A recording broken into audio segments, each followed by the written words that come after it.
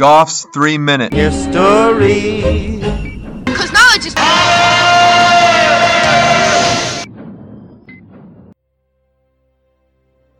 And the rocket's red glare, the bombs bursting in air.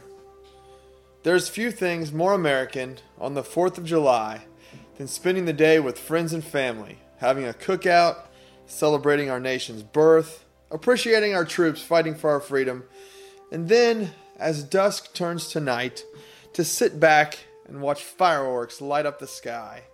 It's an aerial display of our command of gunpowder. It's anticipated, looked forward to, and it's 1777. That's right.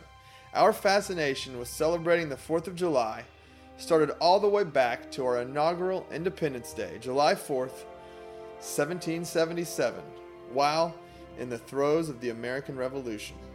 Now, celebratory fireworks have come a long way from their humble beginnings, so we have to go a little farther back than just Washington and the Redcoats spilling tea and treason against the crown to light the fuse on the history of pyrotechnics. A few years ago, I had a huge brush pile I'd been working on, and I was getting ready to burn when my neighbor came up and asked if he could throw a bunch of bamboo he'd cut off his property onto the pile. He wanted to get rid of it. He threw them on, and a few days later I touched off the pile and let her burn down. Within about 20 minutes, I started hearing these loud pops. Not gunfire loud, but pretty close. I was quite startled, but what I was also experiencing was the origin of the firecracker. See, bamboo grows in sections with a knuckle in between growths.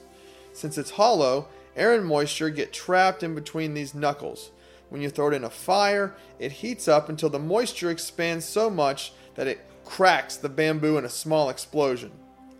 Not unlike if you've ever thrown a pop bottle into a campfire with the lid on it and hear a pop when the pressure gets too much. This was actually first experienced in 2nd century China, and when the fire made the bamboo crack, they knew they were onto something. They would do this for the next 1,000 years as a way to ward off evil spirits.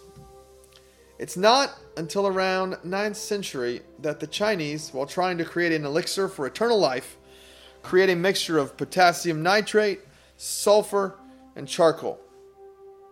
Gunpowder. Now, I eventually want to get into the 4 great inventions and give them each an episode, but for now, that's all you really need to know about gunpowder. So they pour the gunpowder and seal it into a bamboo shoot, throw it into the fire. Boom! They later add metal shavings for sparkles and tissue paper for a fuse. Eventually, instead of just throwing explosives in the fire, the Chinese start strapping these firecrackers onto arrows and firing them at the enemy. It takes a few centuries, but eventually these arrows evolve into rockets and is still the basics of fireworks today.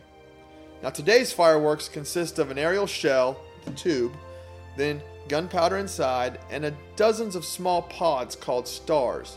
These pods are responsible for the colors, shapes, and size of the explosion.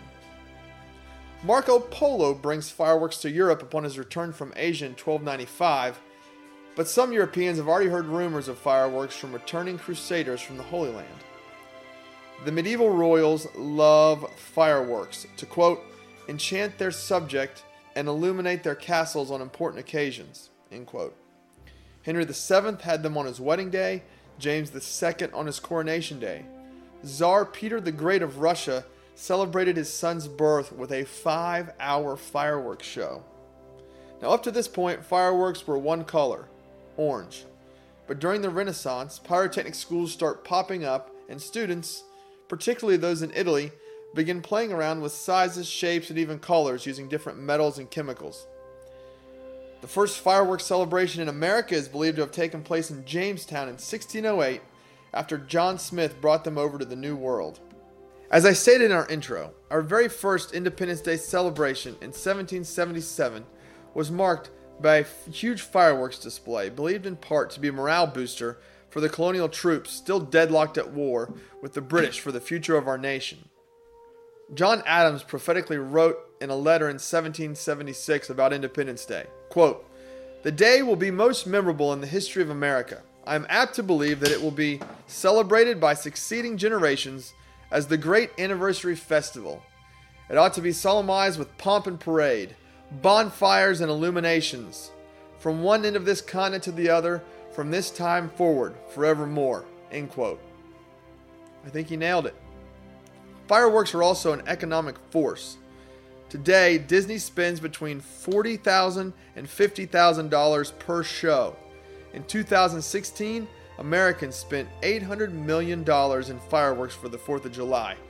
And the largest producer and exporter of fireworks in the world, the firecracker OGs, China. We have a crazy amount of fireworks options today for the Backyard Pyro. To give you a rundown of your options is everyone's favorite fireworks expert here, Joe Dirt.